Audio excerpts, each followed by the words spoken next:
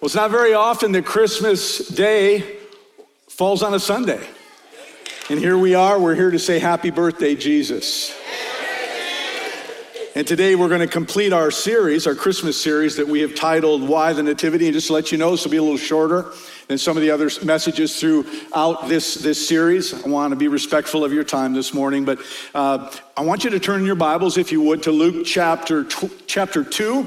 We're going to read together our scripture reference. If you don't have a Bible, no problem. It'll be up on the screens behind. You can follow along with us. This scripture that we are going to read happens immediately after the angelic visitation to the shepherds who were keeping watch over their flocks by night, as the scriptures say, on that first Christmas. Luke chapter 2, we'll be reading verses 15 through 20, and I'm reading from the NIV this morning. Luke 2, 15 through 20. When the angels had left them and gone into heaven, the shepherds said to one another, "Let's go to Bethlehem and see this thing that has happened, which the Lord has told us about." So they hurried off and found Mary and Joseph and the baby who was lying in the manger. When they had seen him, they spread the word concerning what had been told them about this child. And all who heard it were amazed at what the shepherds said to them. But Mary treasured up these things and pondered them in her heart. The shepherds returned, glorifying and praising God for all the things they had heard and seen, which were just as they had been told. It wasn't too long ago that I first watched an inspiring movie called The Guardian. And I say inspiring because it's about real life heroes. It's about the men and women called rescue swimmers from the United States Coast Guard. Every day, these brave men and women board helicopters and they respond to distress calls of sinking ships and boats, among other sea-related emergencies. And they do this no matter how horrible the weather gets. It could be in the middle of a hurricane, a brutal winter storm like that plagued the icy waters of the North Pacific, but nothing stops them from going out because they believe it is their firm conviction that there is nothing greater than saving a life. There is a scene in the movie when the Coast Guard captain of this training facility is briefing his new recruits, and he proudly reminds them of their high and noble calling. I want you to listen to what he says. He says, out of 39,000 men and women that make up the United States Coast Guard, there are only 280 rescue swimmers. This is because we are the Coast Guard's elite. We are the best of the best. When storms shut down entire ports, we go out. When hurricanes ground the United States Navy, we go out. And when the Holy Lord himself reaches down from heaven and destroys his good work with winds that rip houses off the ground, we go out. Pretty inspiring message, huh? Well, the rest of the movie is the celebration of these brave young men and women who train and they compete to become eventually the ones who jump out of the helicopters into the stormy seas below. They are the true heroes who come down from above to help people who need saving. And the reason I bring this up is because you can't help but see the spiritual parallel that's going on here. Because of course the basic gospel message is that God came down to save man, you and me. He came down from heaven to rescue lost and dying people like us. People who, like the lyrics in that old hymn, were sinking deep in sin, far from the peaceful shore. So every Christmas we gather to celebrate God's rescue mission. Similar to the people who are out in the ocean, who are in dire straits, and how they rejoice when they see the Coast Guard rescue swimmer has come. We also rejoice every year, this time of year, and we sing joy to the world. The Lord has come. Over the past 4 weeks, we have been emphasizing this fact by reminding ourselves of some answers to several important questions regarding nativity. They are questions that surround Jesus coming down to save us. And today, on this Christmas Sunday, the question I want us to deal with this morning is, why did Jesus come down as a baby? And you got to understand, we are not the first people to ask that question. Because the Bible records that the fact that many of the Jews in the first century wondered the same thing. Because in their minds, the long-awaited Messiah would need to come in the form of an ultimate military commander. He would have to arrive full-grown, on horseback, with sword in hand, crying out for vengeance and the redemption of his favored nation. Dr. David Jeremiah writes this: he would have the wisdom of Solomon, the charisma of David, the godliness of Moses, and the military genius of Joshua. The people who lived in Judea on that first Christmas, well, they yearned for that kind of a Messiah. They felt that kind of a need. And furthermore, Israel demanded it. After all, they were a conquered people. They were an occupied nation at that time. In their minds, a baby would be of no help at all. Which brings us back to our question: why would Jesus come as a baby? I mean, to them, coming down that way makes about as much sense as sending an infant to save a drowning man. But of course, Jesus didn't come down to save a nation. Jesus came down to rescue us from our sin. And this kind of rescue mission required a baby, but not just any baby. It required a baby unlike any other. You see, this child would have to be both God and man in order to save lost sinners like you and me. He would have to be fully human and yet fully divine at the same time. I like how Dr. Jeremiah puts it when he writes this: God's eternal plan was for Jesus to come down to die and give his life as a sacrifice for our sins. Only someone perfect would be able to offer his life as a sacrifice. Any other life would be just another human one. God alone is holy. God alone could atone for man's sin with the death of his own son. On the other hand, God is a spirit, and a spirit cannot die. What was the possible solution? God must become a man, and he must retain his purity and perfection. So on that first Christmas, God not only came down, but when you think about it, he came way down. Philip Yancey writes, unimaginably, the maker of all things shrank down, down, down, so small as to become an ovum, a single fertilized egg barely visible to the naked eye, an egg that would divide and redivide until a fetus took shape, enlarging cell by cell inside a nervous teenager. In order to rescue us, God became man. And what's more, he entered the world in the same way that any man does, as a tiny baby. And today, I want to present to you two things that I hope will help us to better understand this mysterious aspect of the nativity story. And here's number one. Baby Jesus' virgin birth was a sign of his divinity.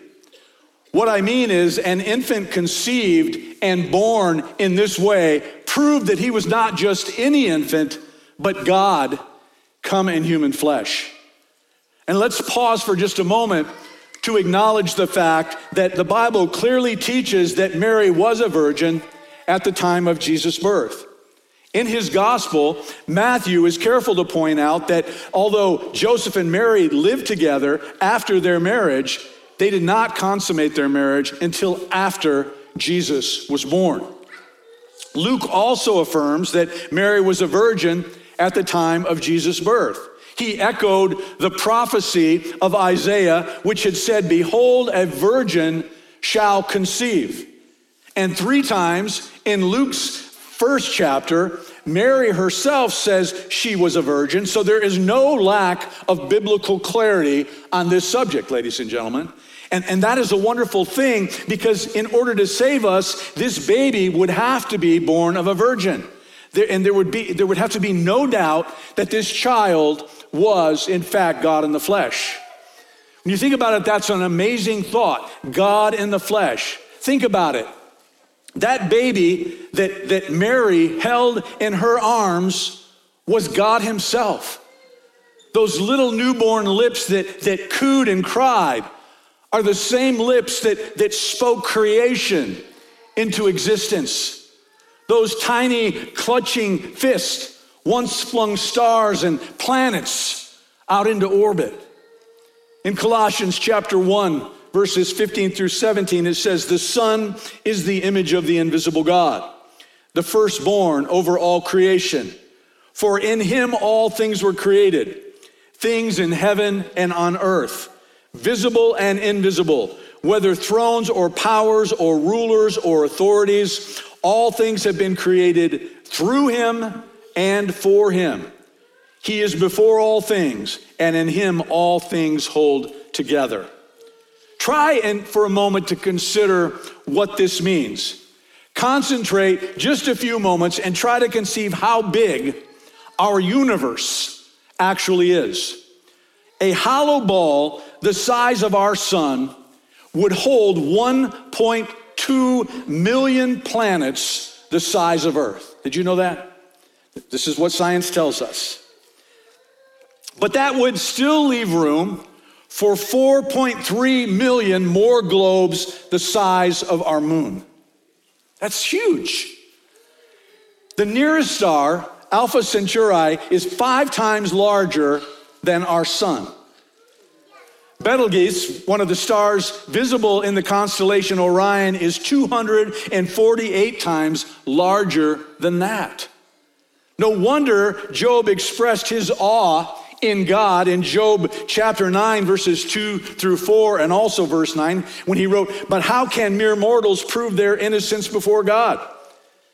Though they wished to dispute with him, they could not answer him one time out of 1,000. His wisdom is profound, his power is vast." And down to verse 9 it says, "He is the maker of the Bear and Orion, the Pleiades and the constellations of the south." If you will simply look at one of God's created laws, the speed of light, it helps you to better understand the size of our universe. That law says that a ray of light travels at 186,000 miles per second. So based upon that fact, a beam of light from here will reach the moon in 1.5 seconds. Just imagine traveling that fast. If you could, you would reach Mercury in 4.5 minutes. Going on to Jupiter would take about 35 minutes. And if you decided to continue, you could go to Saturn in about an hour. But get this, it would take you nearly 4.5 years to get to the nearest star at 186,000 miles per second. And that speed of light, at the speed of light, traveling just to the edge of our Milky Way galaxy would take you about 100,000 years. See how vast our universe is. And if you could count the stars while you were traveling on that trip, you would find about 100 billion of them in the Milky Way alone. If you wanted to explore other galaxies, you would have literally billions to choose from. What I'm trying to say is that the size of our universe is incomprehensible. It just is. And who made all of that? Our Lord did. Does that help you to better understand how far down Jesus came in order to save us?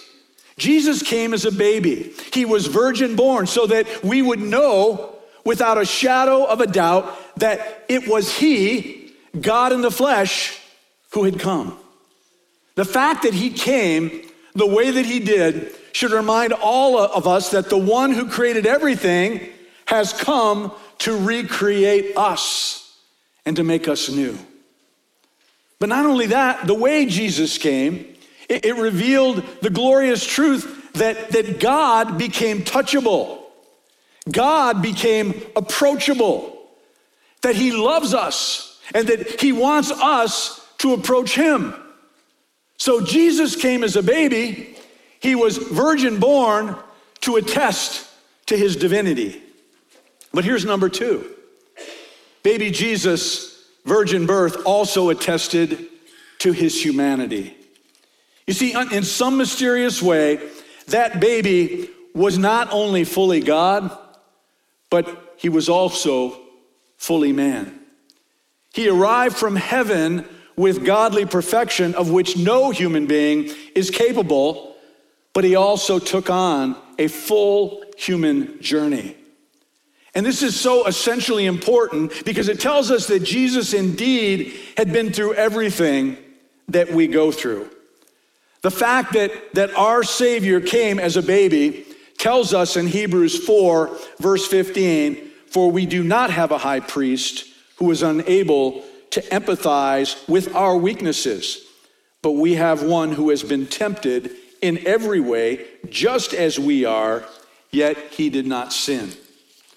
To quote Dr. David Jeremiah again, he said, how could we follow his footsteps as a man if we hadn't seen him crawl as a child? How could we believe he had undergone all the temptation we have faced if he had bypassed the most difficult years in which we struggle to earn our adulthood? To make the full sacrifice on our behalf, Jesus had to make the full commitment.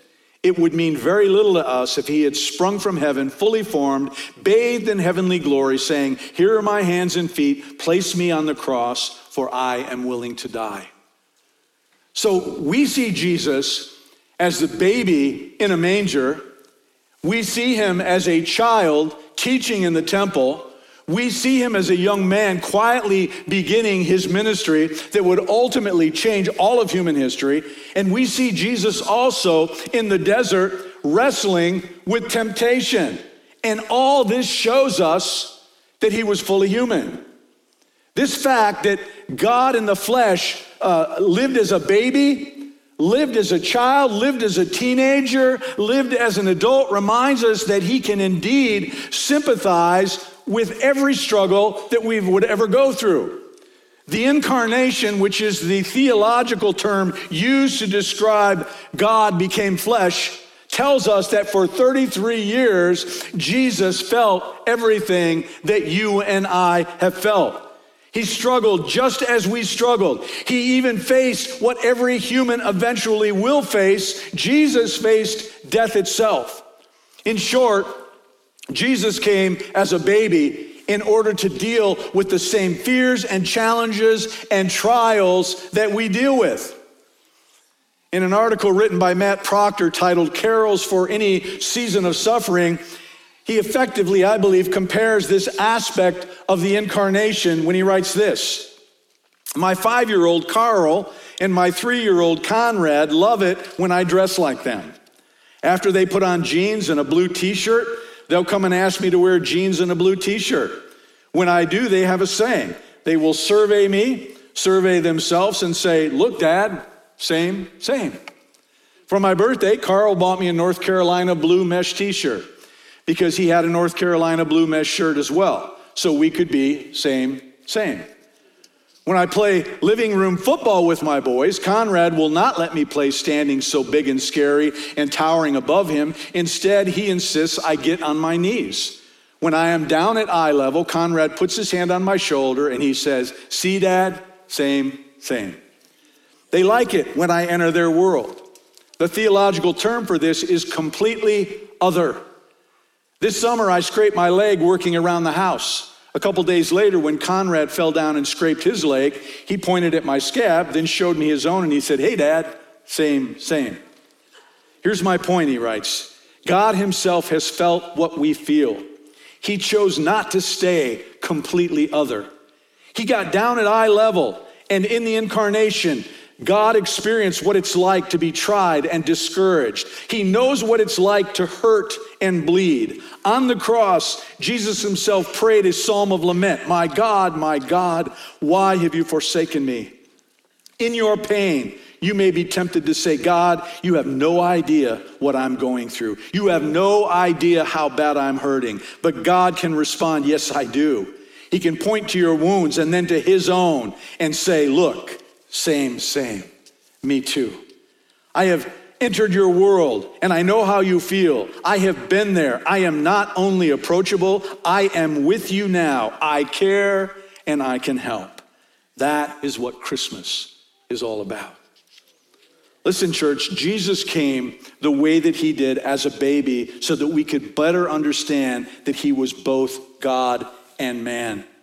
This is so very important because we can trust him with our lives, knowing that he is God, and we can love him with our hearts because we know once he was a tiny baby, wrapped up in swaddling clothes and lying in a manger.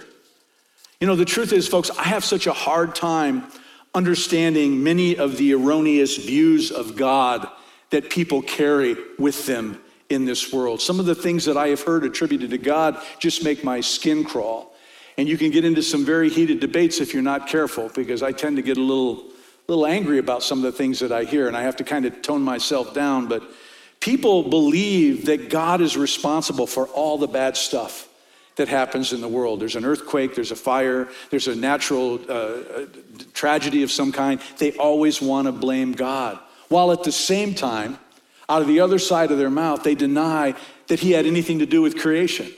So they want to give him credit for all the bad, but they don't want to give him credit for the good. People believe that God wants to punish them. He wants to punish them when they do wrong, and that there is no love at all to be found in him. But then I'm reminded when I get frustrated and I just kind of go, why can you think that way? That our enemy Satan does his level best to blind people to the truth of who God really is. And sadly, many people have bought into his lies, hook, line, and sinker. And if you've ever found yourself thinking those same kinds of thoughts regarding God, I would say to you this morning, why would God even go to the trouble of sending Jesus if he didn't love you? And why would Jesus be willing to come and to die a horrific and a brutal death on the cross if he didn't love you? And why would he even care about your spiritual condition and making you ready for his return again if he didn't love you? You see, my God, ladies and gentlemen, is all about love. It is his single greatest attribute or characteristic, but it's far more than an attribute or a characteristic. It's what drives everything he does.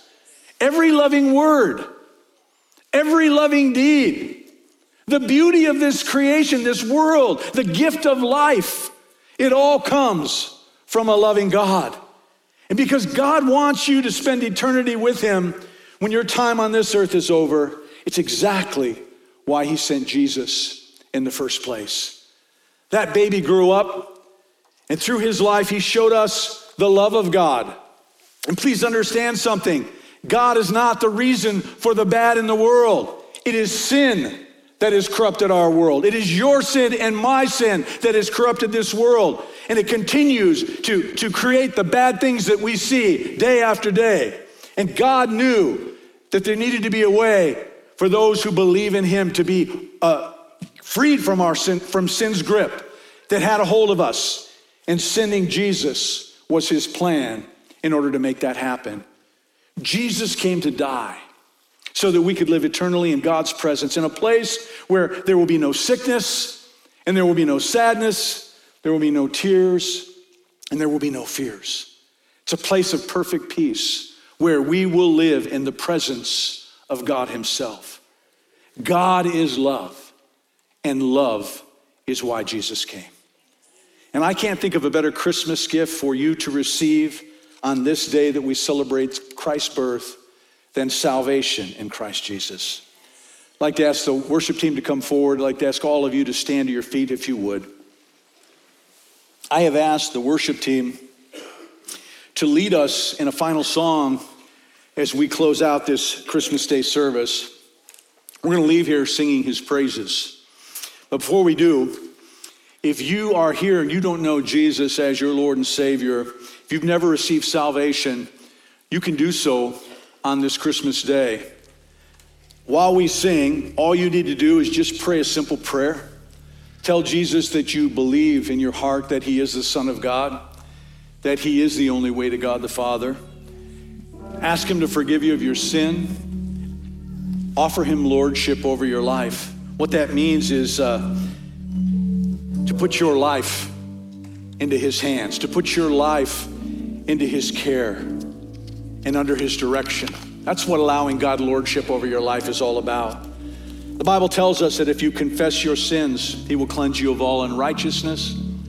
and you will become what the Bible calls a new creation. And I guarantee you, when and if you do that, you will never look at Christmas the same way again. So we're going to sing a song together this morning called What a Beautiful Name.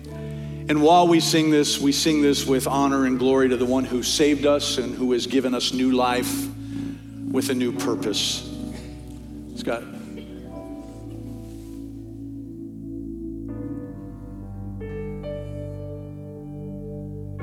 You were the Word in the beginning, one with God of our Lord Most High.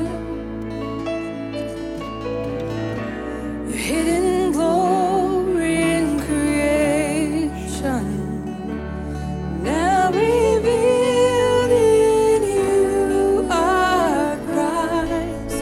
What a beautiful name.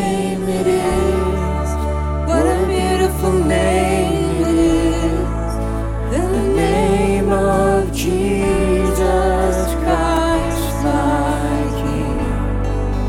What a beautiful name it is, nothing compares to this. What a beautiful name it is, the name of Jesus.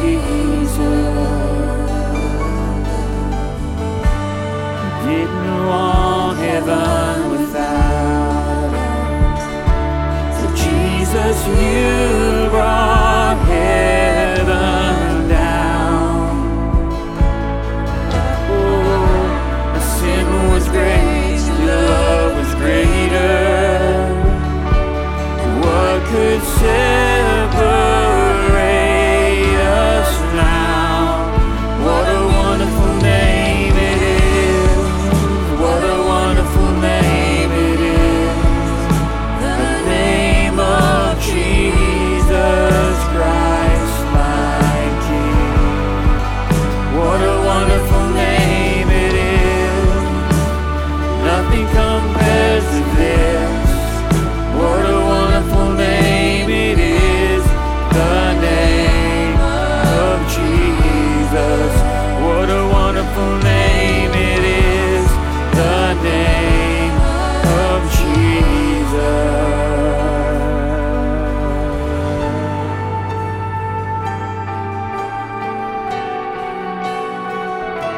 Name of Jesus.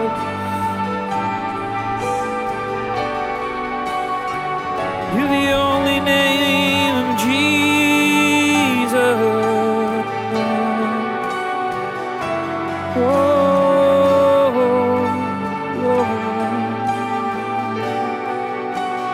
Death could not hold you, a veil torn before you, silence the boast of sin and grave. The heavens are roaring, the praise of your glory, for you are raised to life again. There's no one. You have no rival, you have no equal, now and forever, God, you reign. Oh, yours is the kingdom, yours is the glory.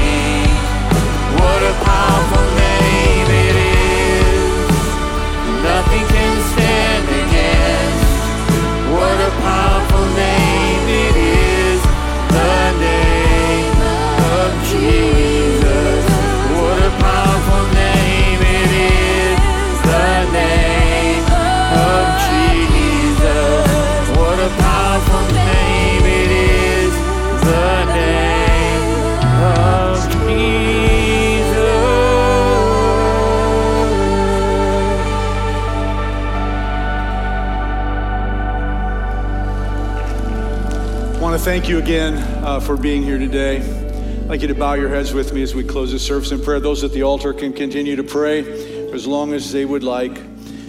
Precious Father, I just thank you for today. I want to thank you for my church family, for their faithfulness to you, for their faithfulness to this church, and for their faithfulness to their pastor. God, I ask your blessings upon each one of them today as they leave this place and go back to their homes and celebrate Christmas. Pray that your presence would go with them, would be profound. It would be so tangible today that they would be reminded of what we celebrate this day for. We thank you for Jesus. We thank you for his sacrifice. We thank you for the promise. It's what we live for. And we thank you, God, for offering it to us. Pray that as we go our separate ways today, that your Spirit would go with us, guiding and directing us in all that we say and do. Let us today go in love, loving not just our family, but loving those who come around us. Father, again, let us be bright lights in a dark world. Let us shine your love and your goodness to all those around us. We thank you for this day. We thank you for the presence of your Spirit. And we say, happy birthday, Jesus. Thank you for coming. Thank you for loving us. Thank you for transforming our lives. We give you all praise and honor and glory. And we ask these things in the mighty name of Jesus, the powerful, wonderful, and beautiful name of Jesus. Amen and amen. Thank you for being here. Merry Christmas.